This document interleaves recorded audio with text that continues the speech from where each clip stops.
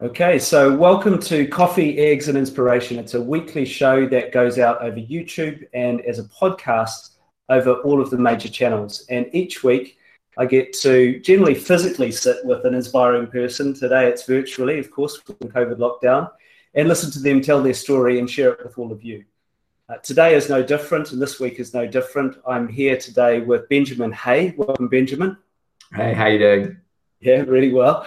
I think the way that we're doing this, we're using Google Meet. So when I'm speaking, it's me on screen. It's when you're speaking, it's you on screen. It'll be mostly you on screen. But let me start by giving you the customary introduction. So Benjamin is the co-founder and chief operating officer of Collective Benefits. Collective Benefits is an InsurTech, that's insurance technology, platform for self-employed workers in the UK, the so-called gig economy, freelancers, in other words. And it provides a sort of a collective mechanism for things like sick pay, health support, childcare, accident care, wellness, and other perks. So for that sort of collective economy, and I think 6 million people in the UK alone are in that style of employment. Or self-employment. Previously, Benjamin's got a really interesting background. What I describe as an archipelago career. Started as a business consultant with Arthur Andersen all of those years ago. Was a barrister for 8 years. So like me, a recovering lawyer. And then went on through a program called On Purpose as a fellow. That's a year-long leadership development program, which Benjamin earlier described to me as his sort of finding himself process, and then fell into the arms of Virgin Unite, which is the entrepreneurial foundation of the Virgin Group, in a strategy and operations role, which is actually the same role I do at Google. So we have a lot in common in terms of background. Super interested to get into this and explore with you, Benjamin. The first thing I want to ask, and it's certainly a question that I get asked a lot, is why all of these pivots? What takes you from business consulting into law, and not just law, it's like hardcore court work, right? Barrister, into entrepreneurship? Yeah, it's one of those things where I wish I had a really succinct and wonderful answer to that, and I could tell you that I planned all sorts of things out. I think I was always, as a kid, one of those people who was horrendously jealous of someone who knew what they wanted to do with their life. You know, people who knew they wanted to be doctors or lawyers or whatever else it was. And I don't think I ever really knew, and I still don't think I ever really know. There are just things that I'm interested in, want to do, and life is too short not to try them. So along the way, I've done things, I've enjoyed them, some more than others, and I think I've just found the time is right to try and do different stuff, and I think I've been fortunate to be able to do that. Fantastic. And but did you find that scary? You know, as you were, let's say, you made the decision, obviously, 8 years into a legal career, to then jump into a leadership development program, obviously with a view to doing something else. Was that a hard decision to make? Yeah, look, it was tough. I think you spend time building up a practice and a reputation, and trying to advance, and in what is a competitive field. And someone once said to me, never cut what you can untie. And I think the fortunate thing about being a barrister is that I could keep my place in chambers for a period of time whilst I experimented with trying to do something different. And so whilst I made the leap, I did the leap with sort of very large safety net attached to me if I ever needed to go back. So more of a bungee jump, perhaps. More of a bungee jump. Well, bungee jumps are still scary, right? Never cut what you can untie. There, I'm gonna borrow that. Excellent. And what is it that drew you from the law into this sort of more entrepreneur? You're a founder of a startup right now, right? So yeah, and that journey I think was partly driven by my time at Virgin Unite. But I think when I went through the journey of being a lawyer, I looked at what I really loved doing, and what I really loved doing was trying to work on something of public importance, trying to really help someone along the way, and trying to have a bigger impact through my work. And whilst I loved law, Legal London is quite a narrow place. It's, you know, the kind of square mile of law firms and barristers and all that kind of stuff. And I just wanted to do something which I think was just bigger and more expansive. And, you know, fortunately with Virgin Unite, I got that opportunity. Fantastic. Well, do you find that you missed wearing the wig? I don't know about you, but I miss wearing the wig. It's downstairs somewhere in the house, and every now and then I get it out just to make the kids laugh. But yeah, it's you know, it's an amazing career, an amazing profession, the bar, and I'm really glad I did it. But no regrets as well. It is. I agree. A little side story on the wig. Obviously, you worked at a more salubrious place. We had the firm that I was at had a shared pool of wigs.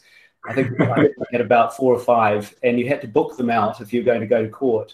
And many of the colleagues I worked with in those days were rather large, bald men, and who sweated profusely, particularly in the more sunny climate that we were in. So it wasn't always a pleasant experience putting the horse's hair wig on.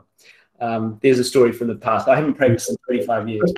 But when I wore mine, I always felt like I was better at my job. I don't know what that is. It's something about, you know, being in a uniform, feeling prepared. Yeah. Yeah, absolutely. Some sort of mask we wear, I guess. Yeah, I think very much so. So tell me more about collective benefits. It's a really intriguing value proposition. Yeah, so the problem we're trying to solve is the financial wellness and safety net for self-employed people, gig workers.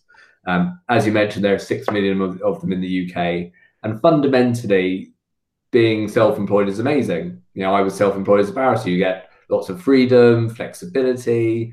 You know, you can pick and choose. But what you fundamentally lack is all the great things I had at Virgin as an employee. I turned up on day one. I had sick pay.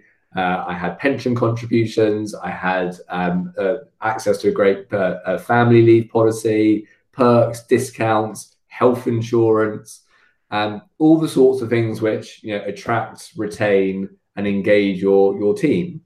But self-employed people don't have any of that. You know, they're much more exposed, and that's something which we've obviously seen in recent months with COVID-19. And so we're trying to solve that problem for them. So how does it work? What are the mechanics? If you're a freelance worker, a gig economy worker, what do you do? Yeah, so we have I suppose two routes to market. So we partner with gig economy platforms to provide our benefits to their workers and working communities.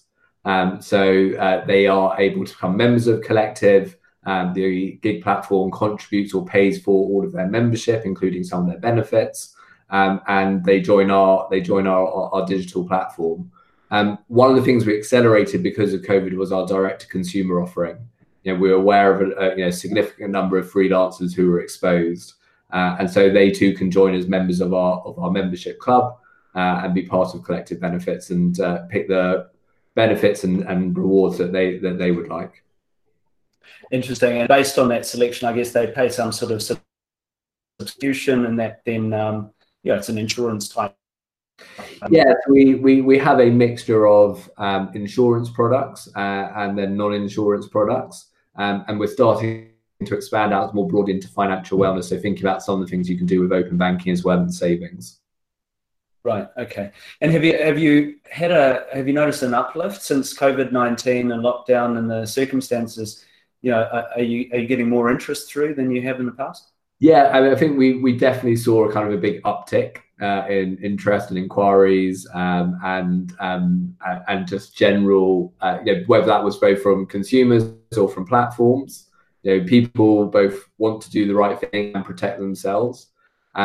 I think what COVID fundamentally did was it just brought to people the front of mind problem which people knew about but pushed off. You know, the reality is no one wakes up in the morning thinking, you know what I really want to do today? I really want to go out and buy some insurance. That's not top of people's mind. And it fundamentally changed that. It pushed that kind of nagging worry to the front of people's mind. And I think we'll see that continue, you know, as and when things start to improve as well. For sure, you know, it's teaching all of us a new perspective on life in many dimensions. Interested, you know, as a person who runs a business in the gig economy, I'm really interested in your perspectives about what this period will do, both positive and negative, for the employment situation and the sort of division between the gig economy and the more sort of formal employment type workers. Yeah, and it's interesting. I mean, I think the first thing it's done is that it's brought, I think, just to most people's attention how important and how much we rely upon gig economy and gig workers. And we're not, yes, we're talking about the delivery drivers, logistic drivers, the people bringing your Amazon parcels, whatever else it might be, or food deliveries and things over the last few months. But we're also talking about medical professionals. The NHS relies upon significant banks of self-employed doctors to meet their urgent requirements. And those staffing needs are incredibly pressing at the moment. So I think it's fundamentally altered how we value gig economy workers within society. The question now is, what do we do to show how how do we show that value to those individuals? How do we show that they matter in the same way as their employees? What is the social contract that needs to be in place with them as contributors to our economy? Yeah. I think it's looking at the numbers. I think the trend of gig economy workers in the style that you describe is only increasing and will continue to increase in the time ahead. So it sounds like you're in a good place. Not easy running a business, though, right? You're a founder. So what have been some of the some of the mistakes and things that you've learned from along the way as you've navigated the road that you're on collective benefits? Yeah, I think it's interesting. I had this conversation with someone the other day, and I think people wear sort of like entrepreneurship like a cross on their back, like the weight of being an entrepreneur. And I'm not sure I subscribe to that. I'm fortunate. I've got a great business partner, great team. And we're building a business, and I think the thing that I've learned is it's not going to be perfect from day one, and you need to just keep improving and refining and just trying to keep moving forward, even when things are difficult. And you get a little bit of luck on the way. We were lucky. We closed the funding round at the end of January, which means we're well positioned to ride out what is a very difficult time economically. But it's still hard. You still want to be trying to grow as quickly as possible, help as many people as possible, support your team around you as much as possible. And we've had to learn to adapt in multiple ways over the last few months. Yes, I think adaptability is the new superpower, right? In the COVID-19 age, and lots of businesses are sort of pivoting in a really interesting way. Closing your funding round in January 2020, what a serendipitous event that was, and well timed. Yeah, look, absolutely. I mean, you need a bit of luck, and that's a very significant bit of luck. So it set us up nicely for just to kind of have a bit of time and a bit of patience to ride out this period, as well as invest in really improving our products and services. So when things do pick up, hopefully we'll have a much better offering for people. Well, this is the pattern from past recessions. Those who invest wisely in the dip emerge strongly as a result. So great that you've got that war chest, so to speak. And think about Britain as we emerge, hopefully from the crisis. And you think about people like my son who's 18, others who are young and maybe thinking about a career, or indeed some people who may be thinking about a mid or late career pivot. What advice, as somebody who's an expert in pivoting from a personal point, what advice would you have for them? I think you can sound really cliched with some of this stuff. Like, you should do things that you enjoy in life if you have that opportunity. You need to decide what's important to you and work out what those factors are and be true to them. And if something isn't quite meeting all of those requirements, then find the things that do. that's not to say, and I do stress this, and I stress this particularly to young people, that's not to say don't stick at things as well. When I look at my CV, and yes, I've done different things, but I spent chunks of time doing different things. And I think you need to have a bit of a tour of duty somewhere. You need to build up experience. That just makes you, better set up to succeed in whatever else you go on to do. Yeah, I think that's great advice. Actually, it's often overlooked. Variety is great, but experienced tourism won't necessarily be contributing strongly to a future. But great advice. Find something you like and do it. I hear that a lot on this channel when I meet people. I've never heard "never cut what you can't untie." So you've left us with something golden there. That's something unique. And your path is an inspiration, and the business is a fantastic idea. So thanks so much, Benjamin Hay, for joining us. Really appreciate it. Pleasure. Thank you very much. Great chat.